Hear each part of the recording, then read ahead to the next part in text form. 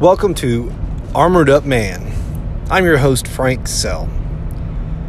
Today, we're just going to talk about whose thinking are you thinking? That's a big driver behind this whole purpose of Armored Up Man. You see, I was probably at least 36, 37 years old, and it never even dawned on me. On where my thinking about marriage, finances, business, friendships, where the thoughts about myself come from, and how I judge myself and base myself, and where I found my self-worth. You see, personally, I identify as a very task-oriented person. I need something to do. I need something to achieve and something to accomplish. And so I never really thought, and look at where that thought come from. Whose thinking are you thinking? And so I looked back through my life, and looking back at whether it's a biblical reference or whether it's a reference of the world from different books like Napoleon Hill's Outwitting the Devil, even Scientology, whatever that book, Dianetics. They call it engrams, the energies passed from one to the other. The Bible will say, sin to the Father or sin to the Son. And Napoleon Hill's book, Outwitting the Devil, is one of my favorites, whether it's a parable or whether it's an actual conversation. But, he talks about how energy, and that's all we are. That's all this whole being, this world, it's light, it's love, it's energy. And for what I found for myself, it's getting out of the shadows and letting my true light shine. So what those books all say, one thing they have in common, one of the things they have in common in their own ways is basically sins of the Father, sins of the Son. Whose thinking are you thinking?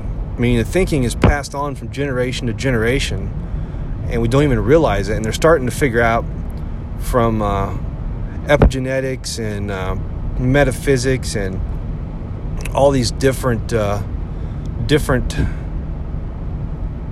scientific ways of explaining basically what you already know and feel. And so what they all say is that the energies passed on from our unconscious thoughts, we don't even really know until we start to have an awakening, a Christ-like moment where we realize, there's an infinite source, infinite energy. For me, I call it God. You can call it whatever you want, or actually I call it Yahuwah and Yahusha, the old time terms, which today they're translated to God and Jesus or Yahweh, however you want to put it. But the Christ mind that owns its happiness, knows its love, forgives itself, forgives its brother, that the Christ mind is tapped into the one source of everything. And so that's kind of been my journey, going through so many books and going to different conferences, entrepreneur events, leadership events. And really, when it kind of gets down to it, what I found is that most of us are just asking for permission to be great. We're asking for validation of what we already know and feel to be true and right. Because it's just like, we'll take business for instance. I'd been in business for 5 years, maybe a little bit more, until I picked up my first book since high school. That was at the age mid-30s, early 30s, somewhere in there. So we'll just say it was 25 years from high school till the time that I intentionally picked up books. So it was after I'd been in business, though, for 5 years, I picked up the book Think and Grow Rich that actually laid out a game plan, that there's an actual process. I'd been through one relationship that didn't work out the way I thought it would, started another one, and it was my dream girl, everything that I ever wanted.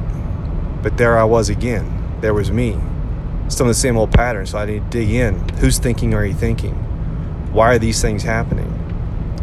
Hell, if I don't even know it myself, how can somebody else know me? And so that's why I went on a crash course of personal development, just tearing down the walls, just trying to have introspection with myself, looking in the man in the mirror, and just asking myself, is this true? And then you start realizing the people around you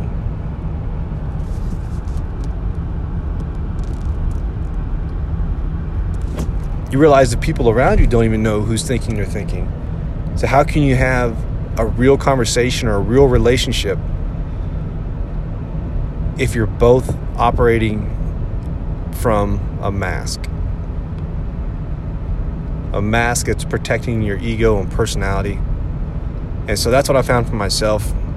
That's when I started this journey of whose thinking are you thinking? And man, at times, sometimes it's a hard pill to swallow. Sometimes it's a sweet, juicy one. He's like, it just makes so much difference. It helps so much, makes life so much easier.